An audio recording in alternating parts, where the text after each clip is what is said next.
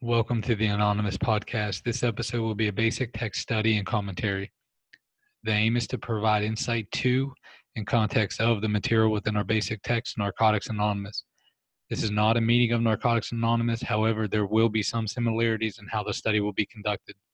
Each study will have the audio recorded and then published to the Anonymous podcast. The overall goal is to provide commentary of the basic text towards reaching those seeking a resource like this. If one person benefits from our efforts, including us, then our participation will be well worth the effort. We're going to have introductions and then we'll jump into the text. Enjoy.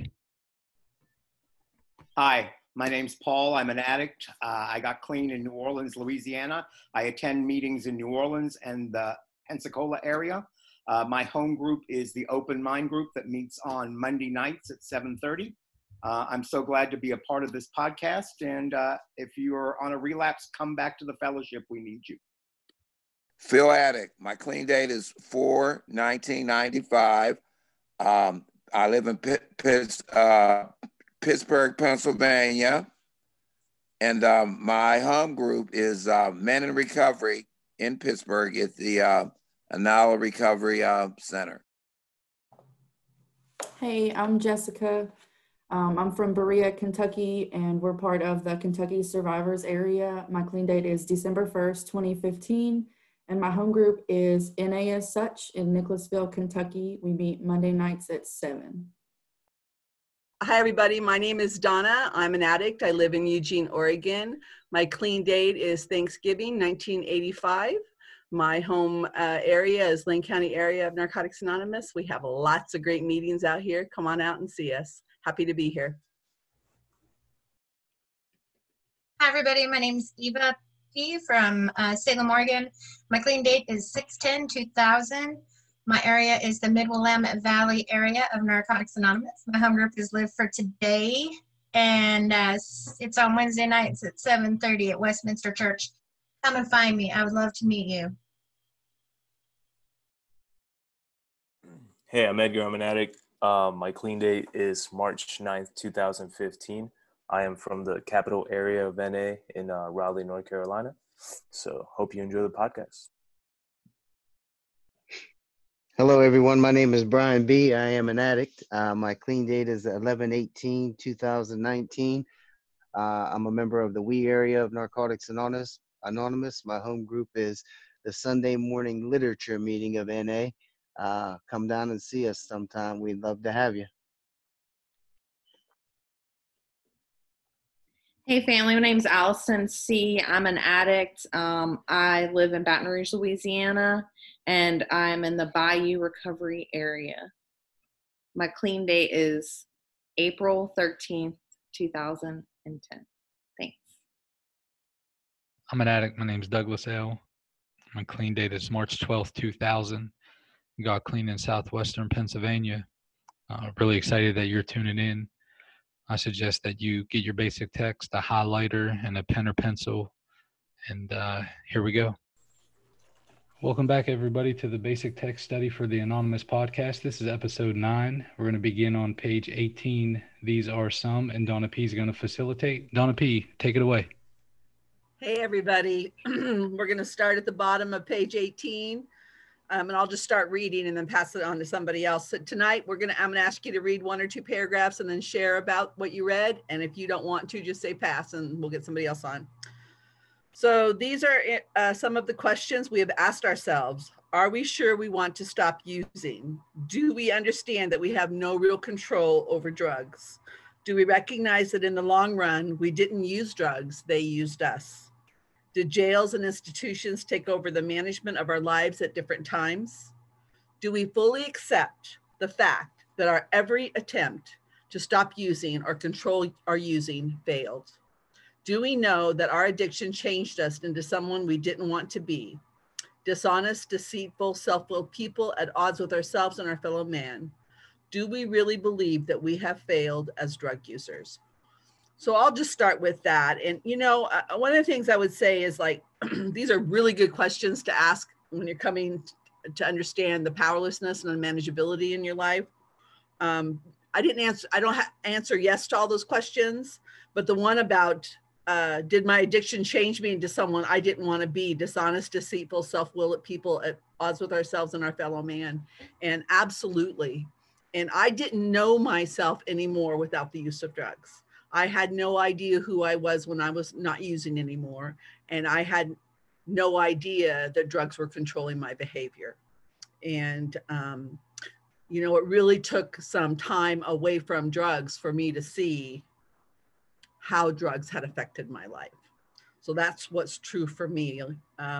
My mother, bless her heart, used to wear a t-shirt that says, "I'm not an alcoholic. Alcoholics go to meetings. I'm a drunk." And so she did that just to get my goat, which I thought was pretty hilarious, because this part that says, "Do we really believe that we have failed as drug users?" And honestly, you know, I was really young when I got clean, and I really had failed at so many things. So it could have been much worse than it was, but it was bad enough. Who would like to share? Else would like to share about that? Okay, we'll just go ahead and move on. Paul, would you read the next paragraph? Sure. I'm Paul. I'm an addict. When we were using, reality became so painful that oblivion was preferable. We tried to keep other people from knowing about our pain. We isolated ourselves and lived in prisons that we built with loneliness. Through this desperation, we sought help in Narcotics Anonymous. When we come to NA, we are physically, mentally, and spiritually bankrupt. We have hurt so long that we are willing to go to any length to stay clean. Our only hope is to live by the example of those who have faced our dilemma and have found a way out. Regardless of who we are, where we came from, or what we have done, we are accepted in NA. Our addiction gives us a common ground for understanding one another. As a result of attending a few meetings, we begin to feel like we finally belong somewhere. It is in these meetings that we are introduced to the 12 steps of Narcotics Anonymous. We learn to work the steps in the order that they are written and to use them on a daily basis. The steps are our solution. They are our survival kit. They are our defense against addiction, which is a deadly disease. Our steps are the principles that make our recovery possible. I remember I was using in a bathhouse one time, and I was in the room by myself, and I was so high that I thought, why don't they come in here and get me? And I couldn't even get it together to walk out of the room and ask for help. And it's such a metaphor for where addiction took me, that I knew where I was not okay. Physically, mentally, spiritually, any of that.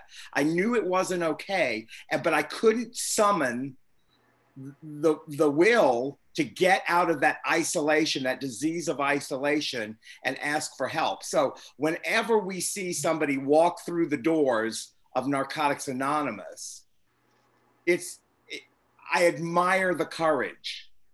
You know, I know when people are coming back from relapses or, you know, kind of slinking in thinking, oh my God, I'm back here. It's like you crawl back in the lifeboat and everybody's just relieved you got back out of the water. So if you are walking around out there wanting to come back, we love when you walk back in. It gives us hope. It is not a shameful act. It will feel shameful, but that's the lie our disease tells us to keep us out there. And once, you know what, I came into Narcotics Anonymous, and you can stay clean on just going to meetings. You can stay clean on just going to conventions and campouts and dances and all that stuff, but you can't stay clean forever on that. And the last two paragraphs are about the steps. Our steps are the principles that make our recovery possible. And I have to remember that, that this process is ongoing, and I have to keep up with it if I want to keep my recovery. So that's why I'm here tonight. Thanks. Thanks, Paul. Eva? So recently, like days ago, one of our members overdosed. And Eva, you're muted again, hon. Last Wednesday, one of our members who was in and out, who was very charismatic, had lots of friends, did service, loved everybody loved him. But he forgot the survival kit that it talks about right here, and he overdosed and died on Wednesday. And 150 people showed up to a meeting outside to honor him, and I'm reminded that our defense addiction, it says the steps are the defense against addiction, not how popular we are, not how charismatic we are, not how many campouts we attend, not even how many meetings we go to, how many people we know, how many pictures we took with every human being in the fellowship. Because when it came down to it, just couldn't stop. And that's what it tells us right here. Like, we have to use the survival kit. It doesn't work when we just hold the kit. We have to apply it. So I think that I just was moved by that, because I'm reminded that we have to learn to work the steps. We come to meetings and we meet somebody who gets to teach us how to do this. So, but we have to be willing. We have to be in so much pain that we're willing to go to any length, right? Even Zoom, even podcasts, even wearing a mask to a damn meeting, which I hate. I'm sorry, but I do, right? Like, I hate them. I feel like I'm going to suffocate. But if I don't do those things, I will die. So, yeah, it was put in my lap this week that I am reminded again, without the steps, we will surely die. Thanks, Eva. Phil? Wow, good stuff. I'll be real quick. I just wanted to expound on that. When we come to NA, we are physically, mental, spiritually bankrupt. And that was me. I had said before a few meetings back here that zombies are for real. And on that bankruptcy note, I was just so empty, so broken, and like it says, we have hurt so long, we're willing to go to any length to stay clean. I knew the next one was going to be my last one. I knew that in my heart of hearts, how bad I was reduced down to that, so empty, so so desperate, and in so much despair. I knew in my hearts of hearts, I take the next one, I'm going to be dead.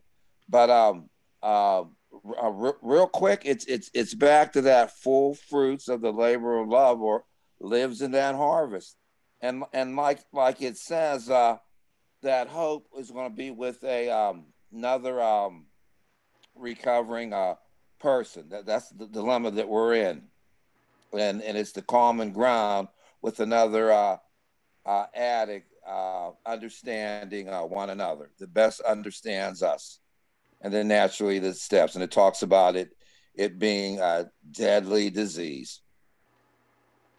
That's it. Thank you. There's the top of that last paragraph, it says, as a result of attending a few meetings, we began to feel like we finally belonged somewhere. It is in these meetings we are introduced to the 12 steps of Narcotics Anonymous. Does anybody want to talk about that, after going to a few meetings and feeling like you belong somewhere? Edgar? Yeah, I can definitely relate to that. And, kind of like, I was thinking too about what Paul was sharing, of like, you're getting high, but this is not what you should be doing, right? And this last time before getting clean, my last couple of weeks of using, I would get high and I would sit there and tell my dealer that I needed a meeting and that he should probably come with me.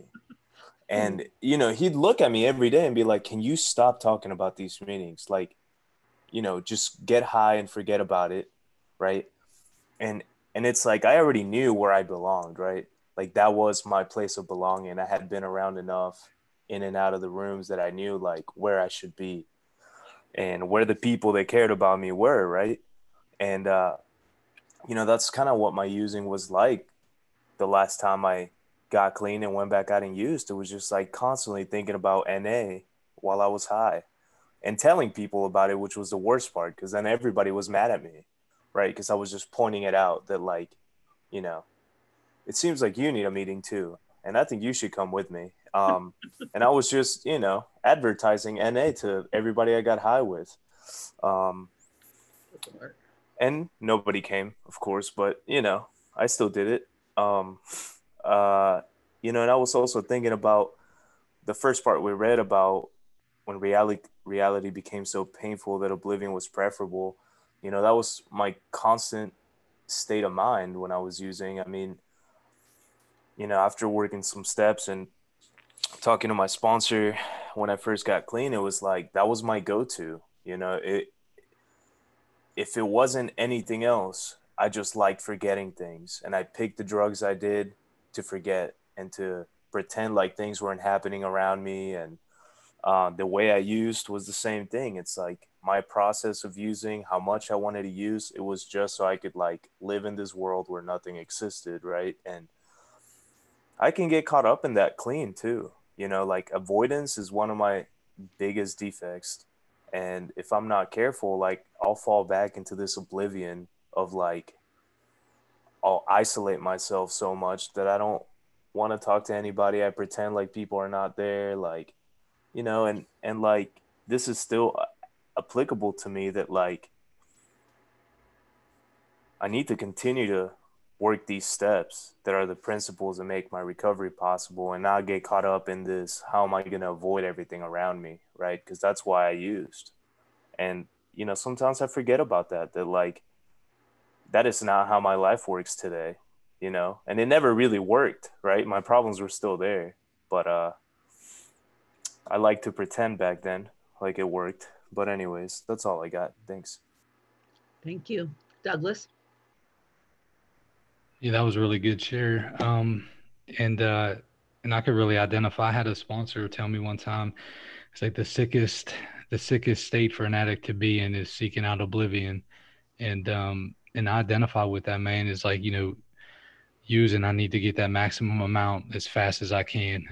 That's the goal there. And what the addict said right before me, that's so true, that we can get into seasons of our recovery where character defects kind of do the same thing for us.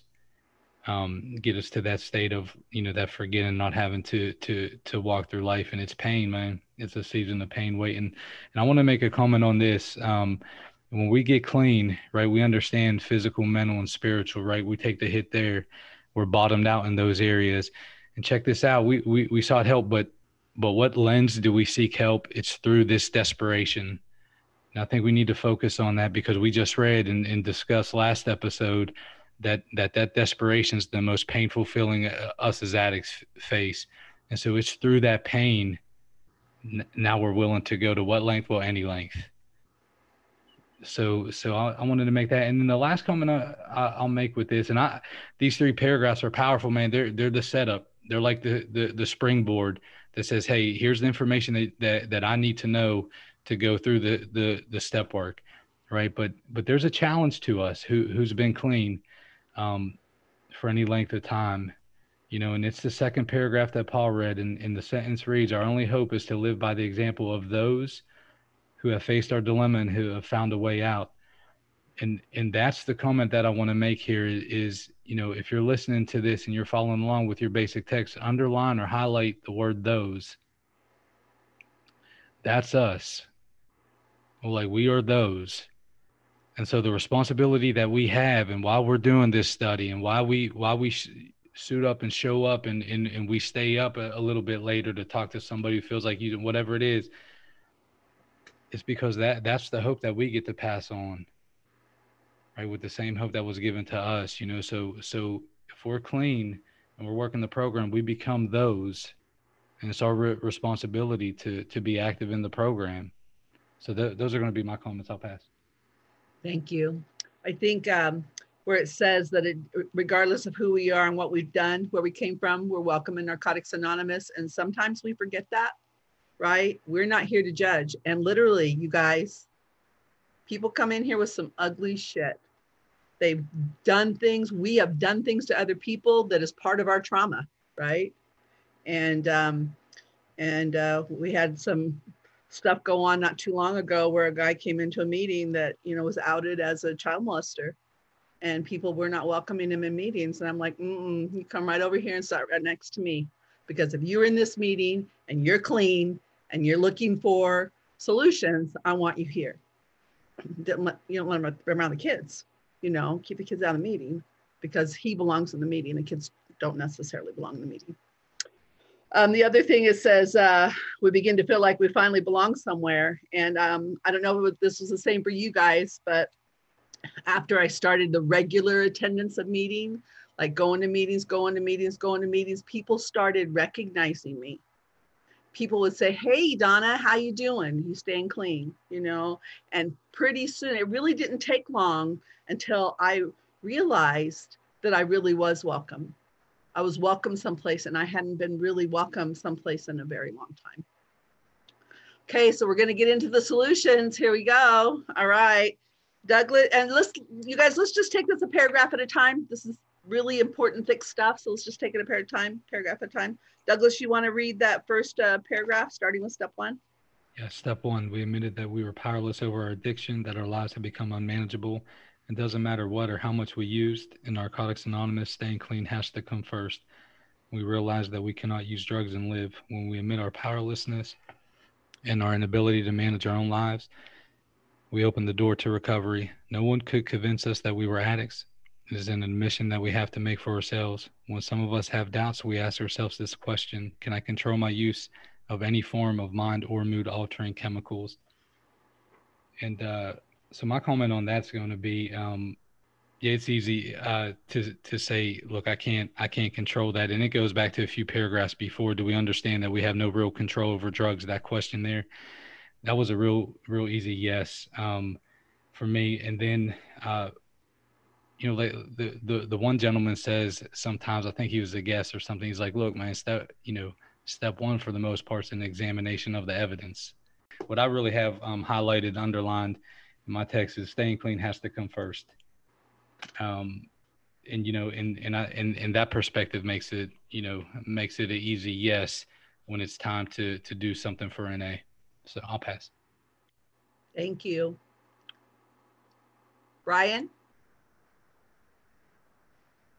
I really like the last sentence there. Can I control my use of any form of mood or mind altering chemicals?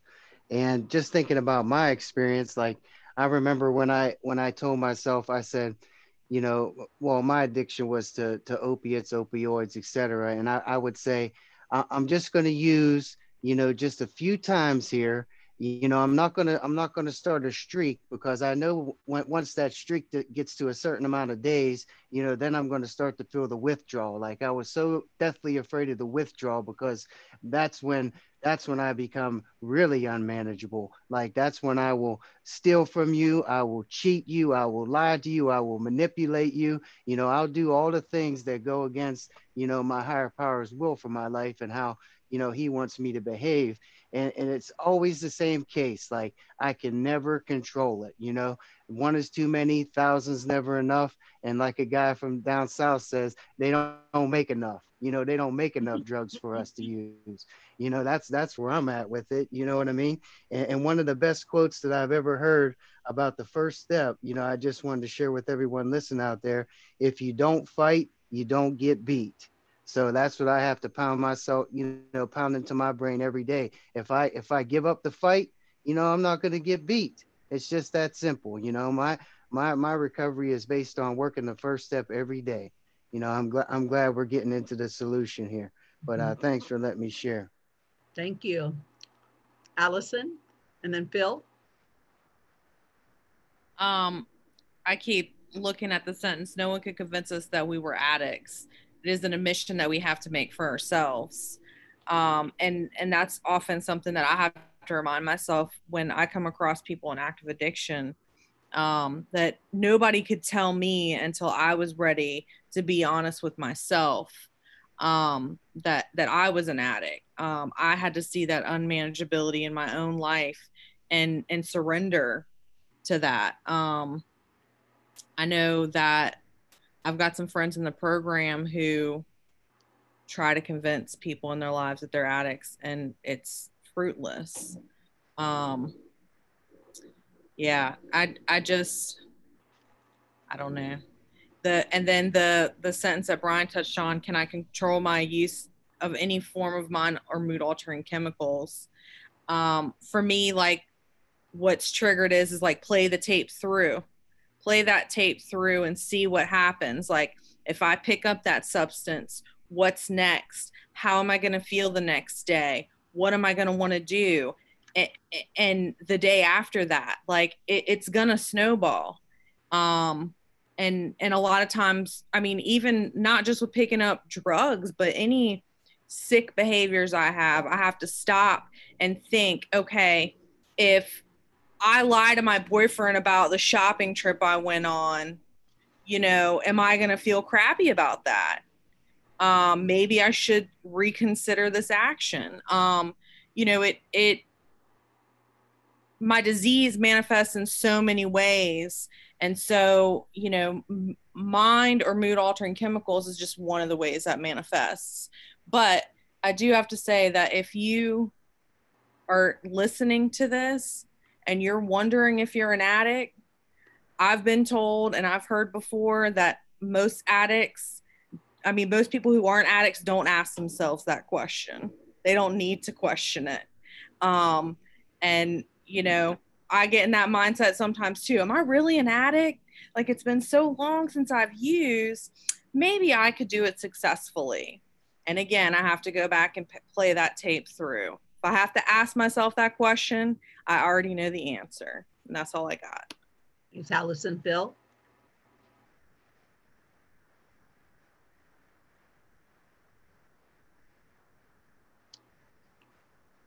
Is it me now? Yes, it is. Hi. Okay. I thought you said, okay, I'm sorry.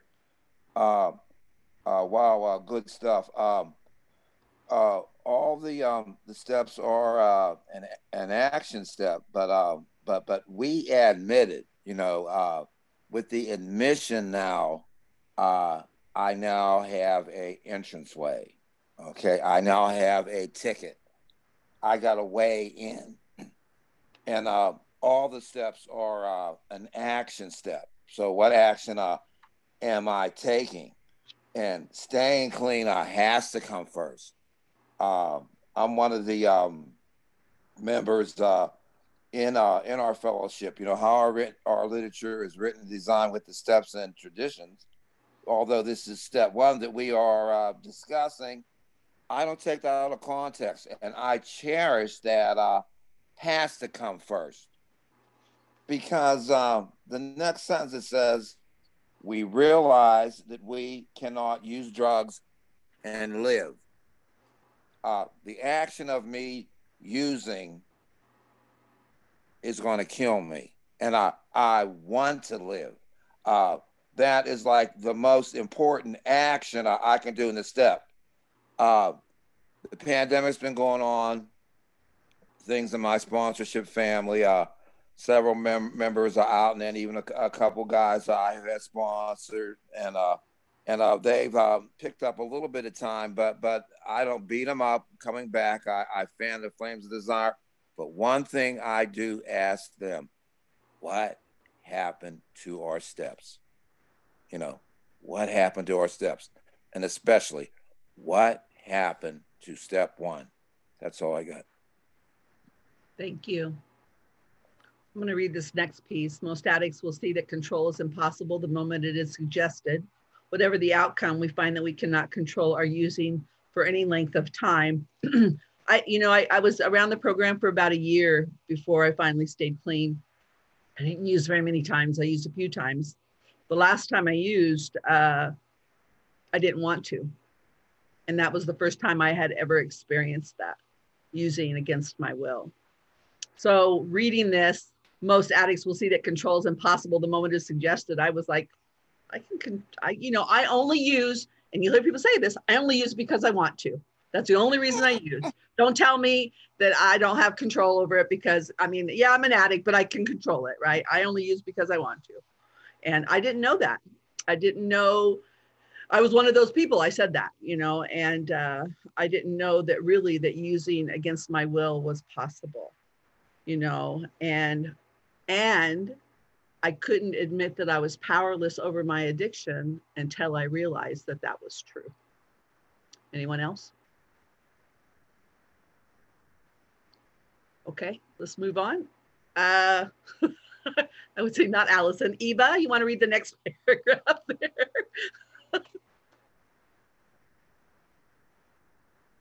Can't hear you. Eva, we can't Are we hear at most addicts? This would clearly suggest. Okay, thank you. This would clearly suggest that an addict has no control over drugs. Powerlessness means using drugs against our will. If we can't stop using, how can we tell ourselves we are in control?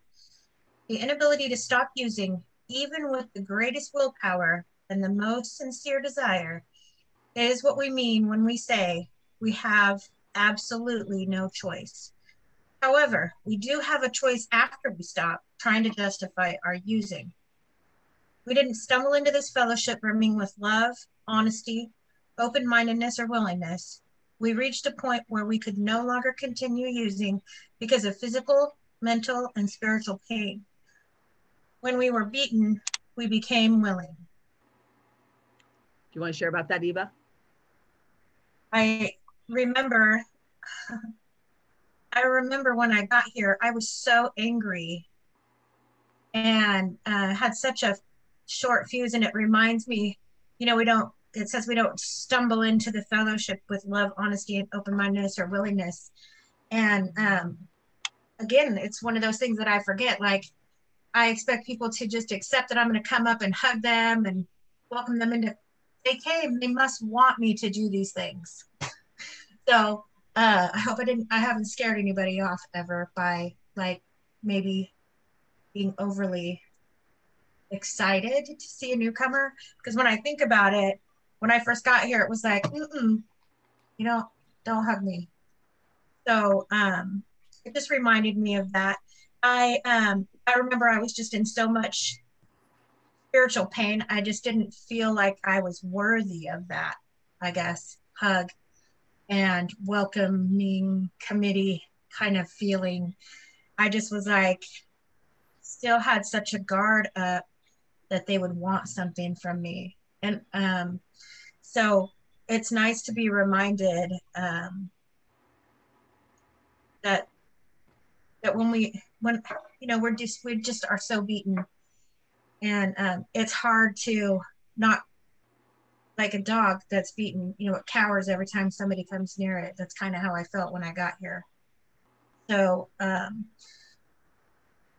what I know is that the further I went into this step, the better off I felt. So this is just like by the grace of my higher power, a memory, not facts for me today. So, but that's just all I have on that. Thank you. Edgar? Yeah, so these two paragraphs I could relate to a lot of this, and it says right here in the first one, it talks about our inability to stop using, even with the greatest willpower, and this is what we mean when we say we have absolutely no choice. However, we do have a choice after we stop trying to justify our using. That was a big thing for me when I got clean this time. Like, every time I would relapse and come back in, I had an excuse for why I was going to use again, and it was always picking out the differences between me and other people. And it was like, this is just a phase. I'm not old enough, you know, when I was like 17 or, you know, I haven't done those drugs that those people have done. I haven't done drugs this way like these people have done. And there was always justifications, man. And, you know, kind of what Donna was talking about earlier of using against my will. Like before I got clean this last time, like I remember at night saying like, okay, this is it. Like I need to go get clean tomorrow, or waking up in the morning and being like, I'm not using today. And 5 minutes later, it's like I'm calling somebody to get some dope, right? Because I could not stop. Like I just could not go through with it as much as I wanted to, as much as I didn't want to continue to get high. Like I just couldn't do it.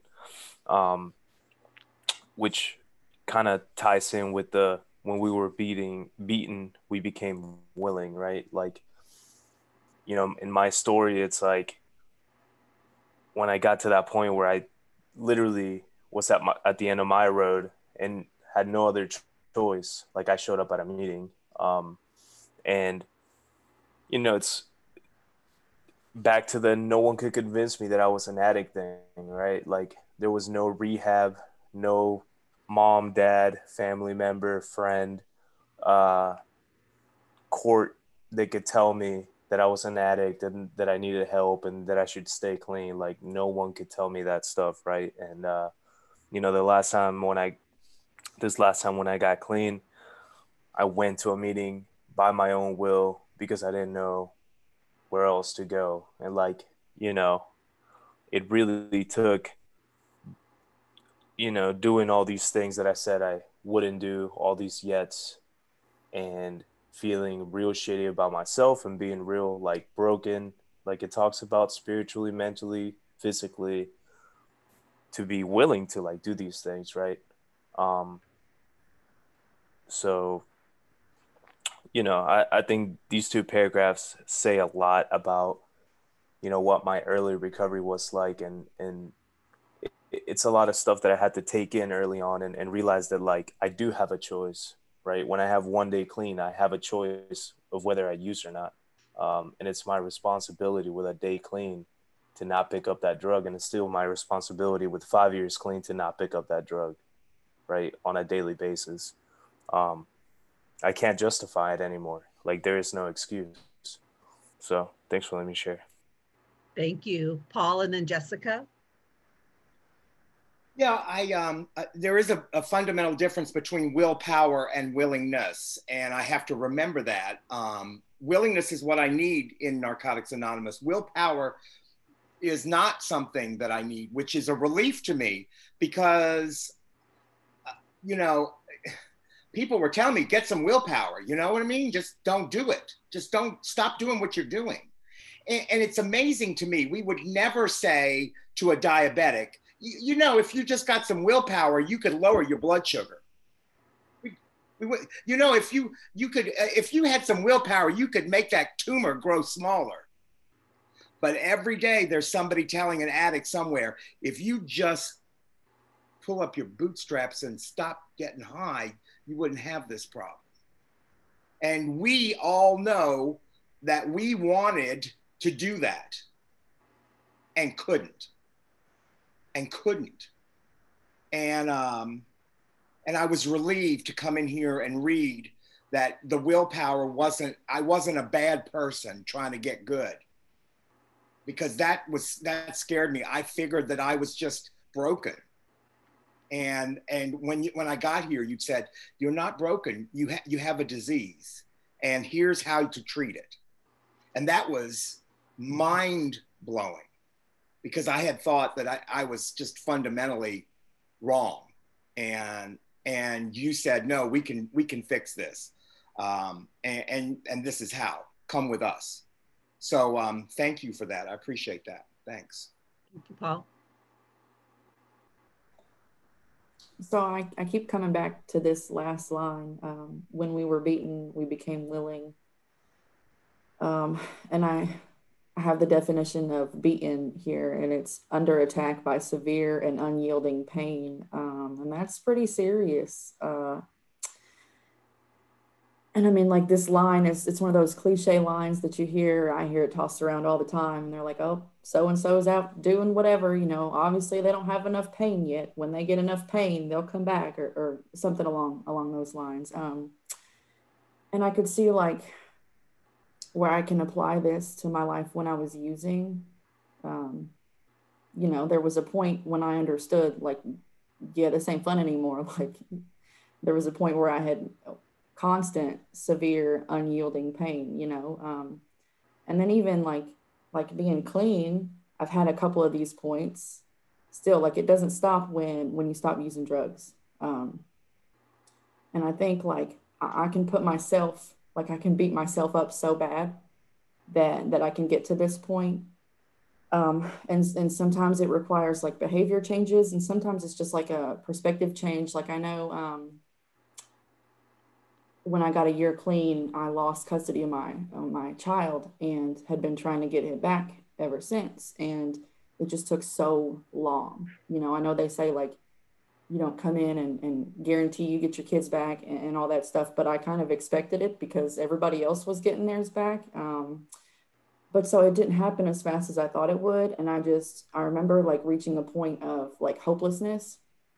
And I think that's when I had just beaten myself up so bad. I was like, okay, this is miserable. Like, what can I do? And so I would like, you know, reach out to people and that kind of stuff. And that was where a perspective change really changed a lot of things for me. Like, you know, through like working steps and coming to meetings and talking to you guys, like it doesn't have to get as like, I don't have to be beaten every time to be willing to do something about it.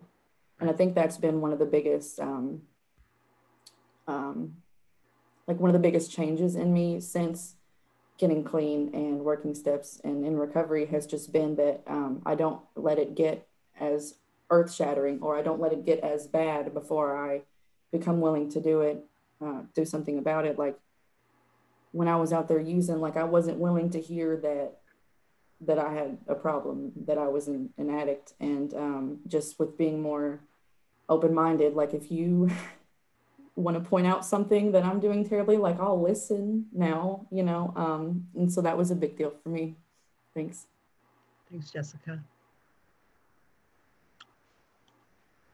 Allison, will you read the next paragraph or two?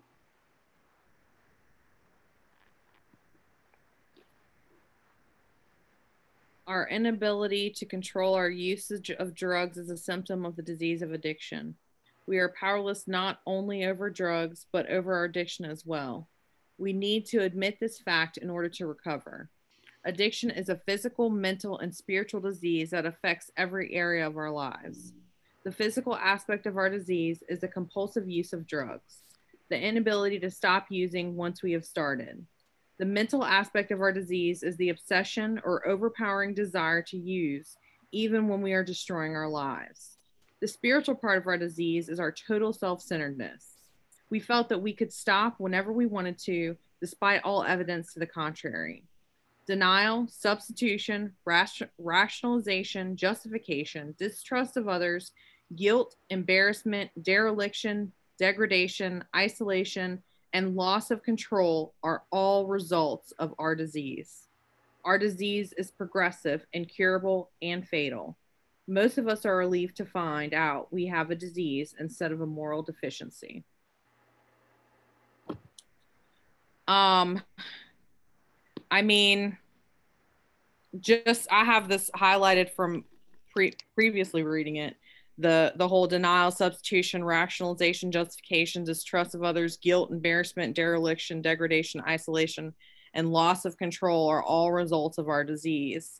And, you know, if I look back at all my consequences of using, like I can check all those boxes off.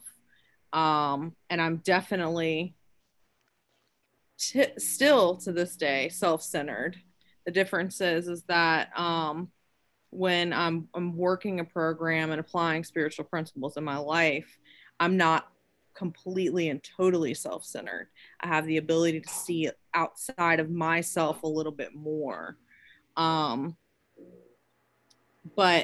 I do still have a tendency to think that take everything personally, and I have to be reminded that it's not always about me and it's not always personal.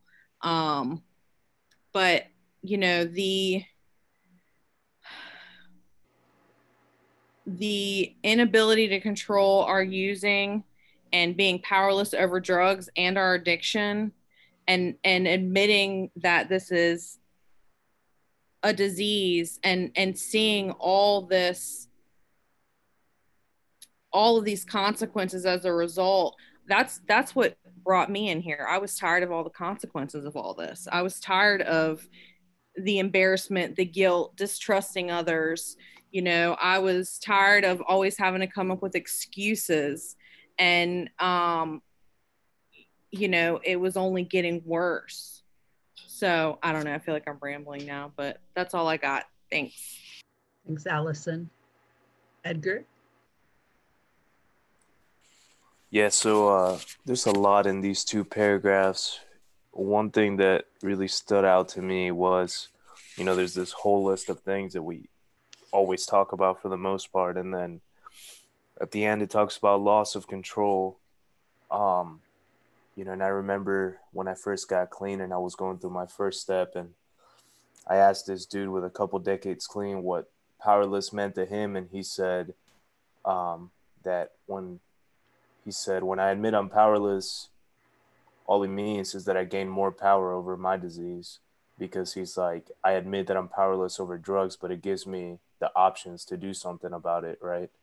And this loss of control is something I definitely experienced in active addiction.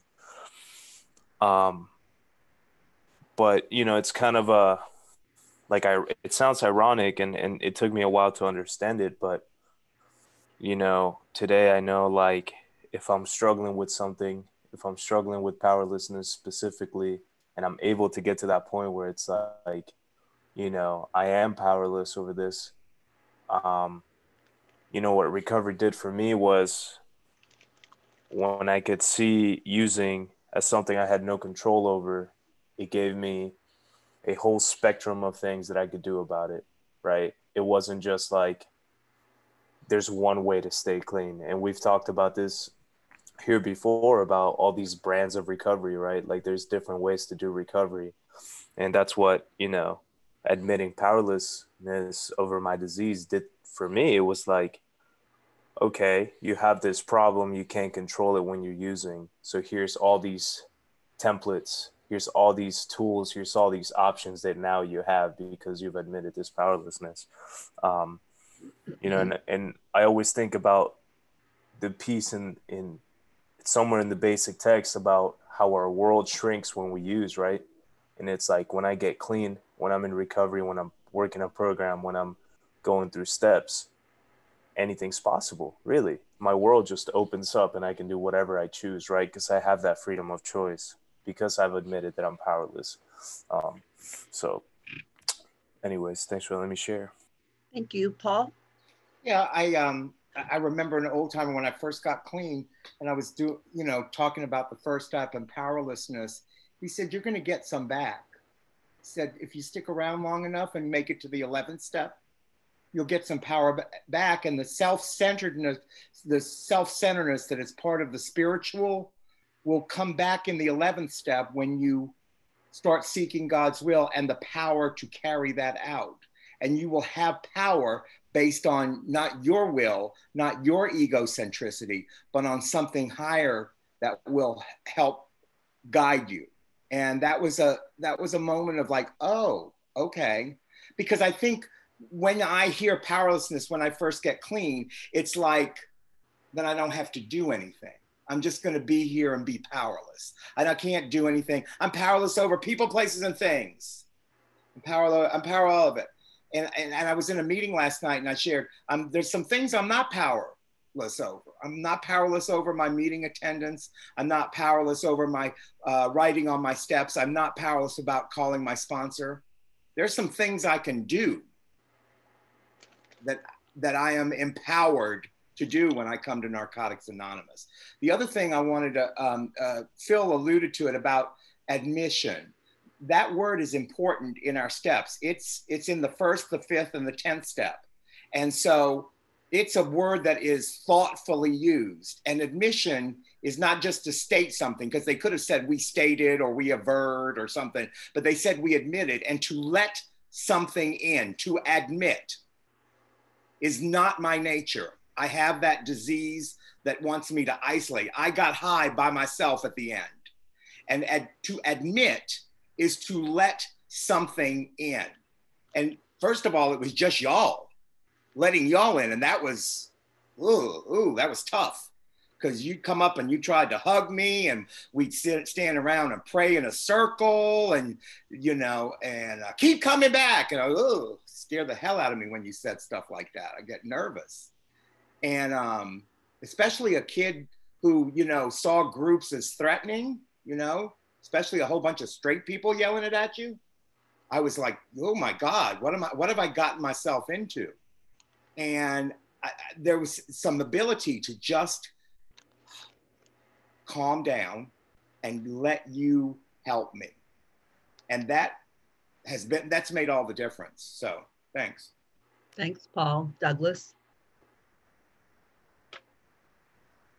Yeah, I wanted to just to kind of speak for a second on how the application of the first step, and that's like some step meetings I go to, and even now, I'm really curious about what does the application, like how do you actually work, a step, and so if we have some listeners who are kind of saying, okay, look, going through this, but what does that look like? And I think we have some options. There's worksheets being passed around all the time, which is really cool, and we have the flat book, the step working guide, which is, used a lot too. And I'm just going to share, how I have my guys do step one is 2 paragraphs. The first paragraph talks about powerlessness, and write on that one paragraph what powerless is. And we see it in this paragraph, right? It means that, look, we're using drugs against our will.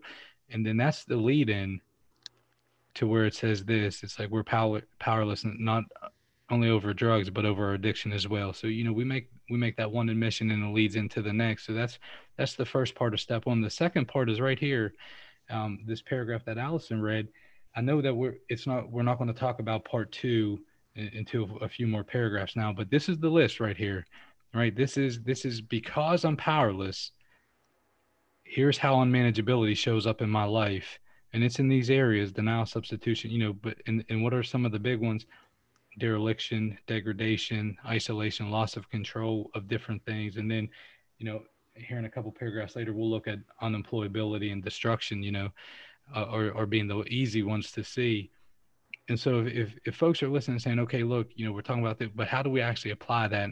That's my experience. And with the guys that I work with, step one's two paragraphs. Paragraph 1, how have I demonstrated powerlessness? And step 2, how has unmanageability came out in my life? And it's a discussion. Now, I know some folk, you maybe say, look, we're going to rock and roll with step 1 for a year, God bless, do your thing, this and that. I'm just sharing a different perspective. And then, and then the last thing, the self-centeredness piece, man, that lights my spirit because, how I identified was that spiritual part of the disease. I was cool with the obsession and compulsion. Easy, man. I could look at myself. Yep, I'm obsessed. I'm compulsed. And there's still things in my life now that I'm a consumer, man. I'm a consumer, and using, that's my default. I'm a consumer. But now I can be a giver, of my time and talents and whatever it is. And the old timers told me, man, look, takers get clean, givers stay clean. Choose which one you want to be. So I'm going to pass on that. Brian? Yeah, these were really 2 good paragraphs here. And, where it talks about addiction being physical, mental, and spiritual, all I really have to do is look back at, past photographs of myself, and I can really point out it doesn't take long to identify, like, okay, here I was clean, here I was using, because I look nowhere the same. What addiction does to me is it drains my face. I look skeletal like. I have no weight to my body because all I do is use. I don't want to eat, because I'm worried about blowing my high. Mentally, Mentally, I'm obsessed. That's the biggest thing. Where am I going to get the next one? When am I going to run out? How much do I need to stretch out so I don't get sick? Spiritually, it wraps it up for me in one like statement. I'm absent from God. I'm isolated from Him, and I'm going to get really real here. You want to talk about degradation? I mean, I don't want to get too graphic, but I mean, we can all relate if we were in this situation. Um, I know one time, when I was a IV drug user, this guy, he said, I was really looking for, the piece to use.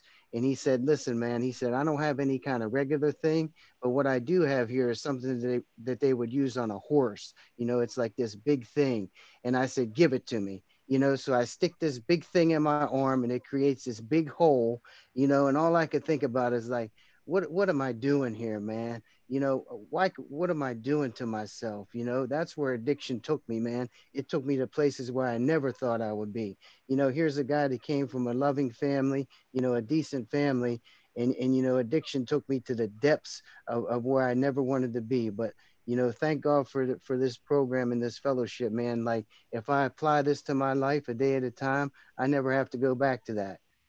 That's the hope of the program. But thanks for letting me share. I know we're running short on time here. All right, thanks, Brian. Phil, you want to read the next paragraph for us and share on it?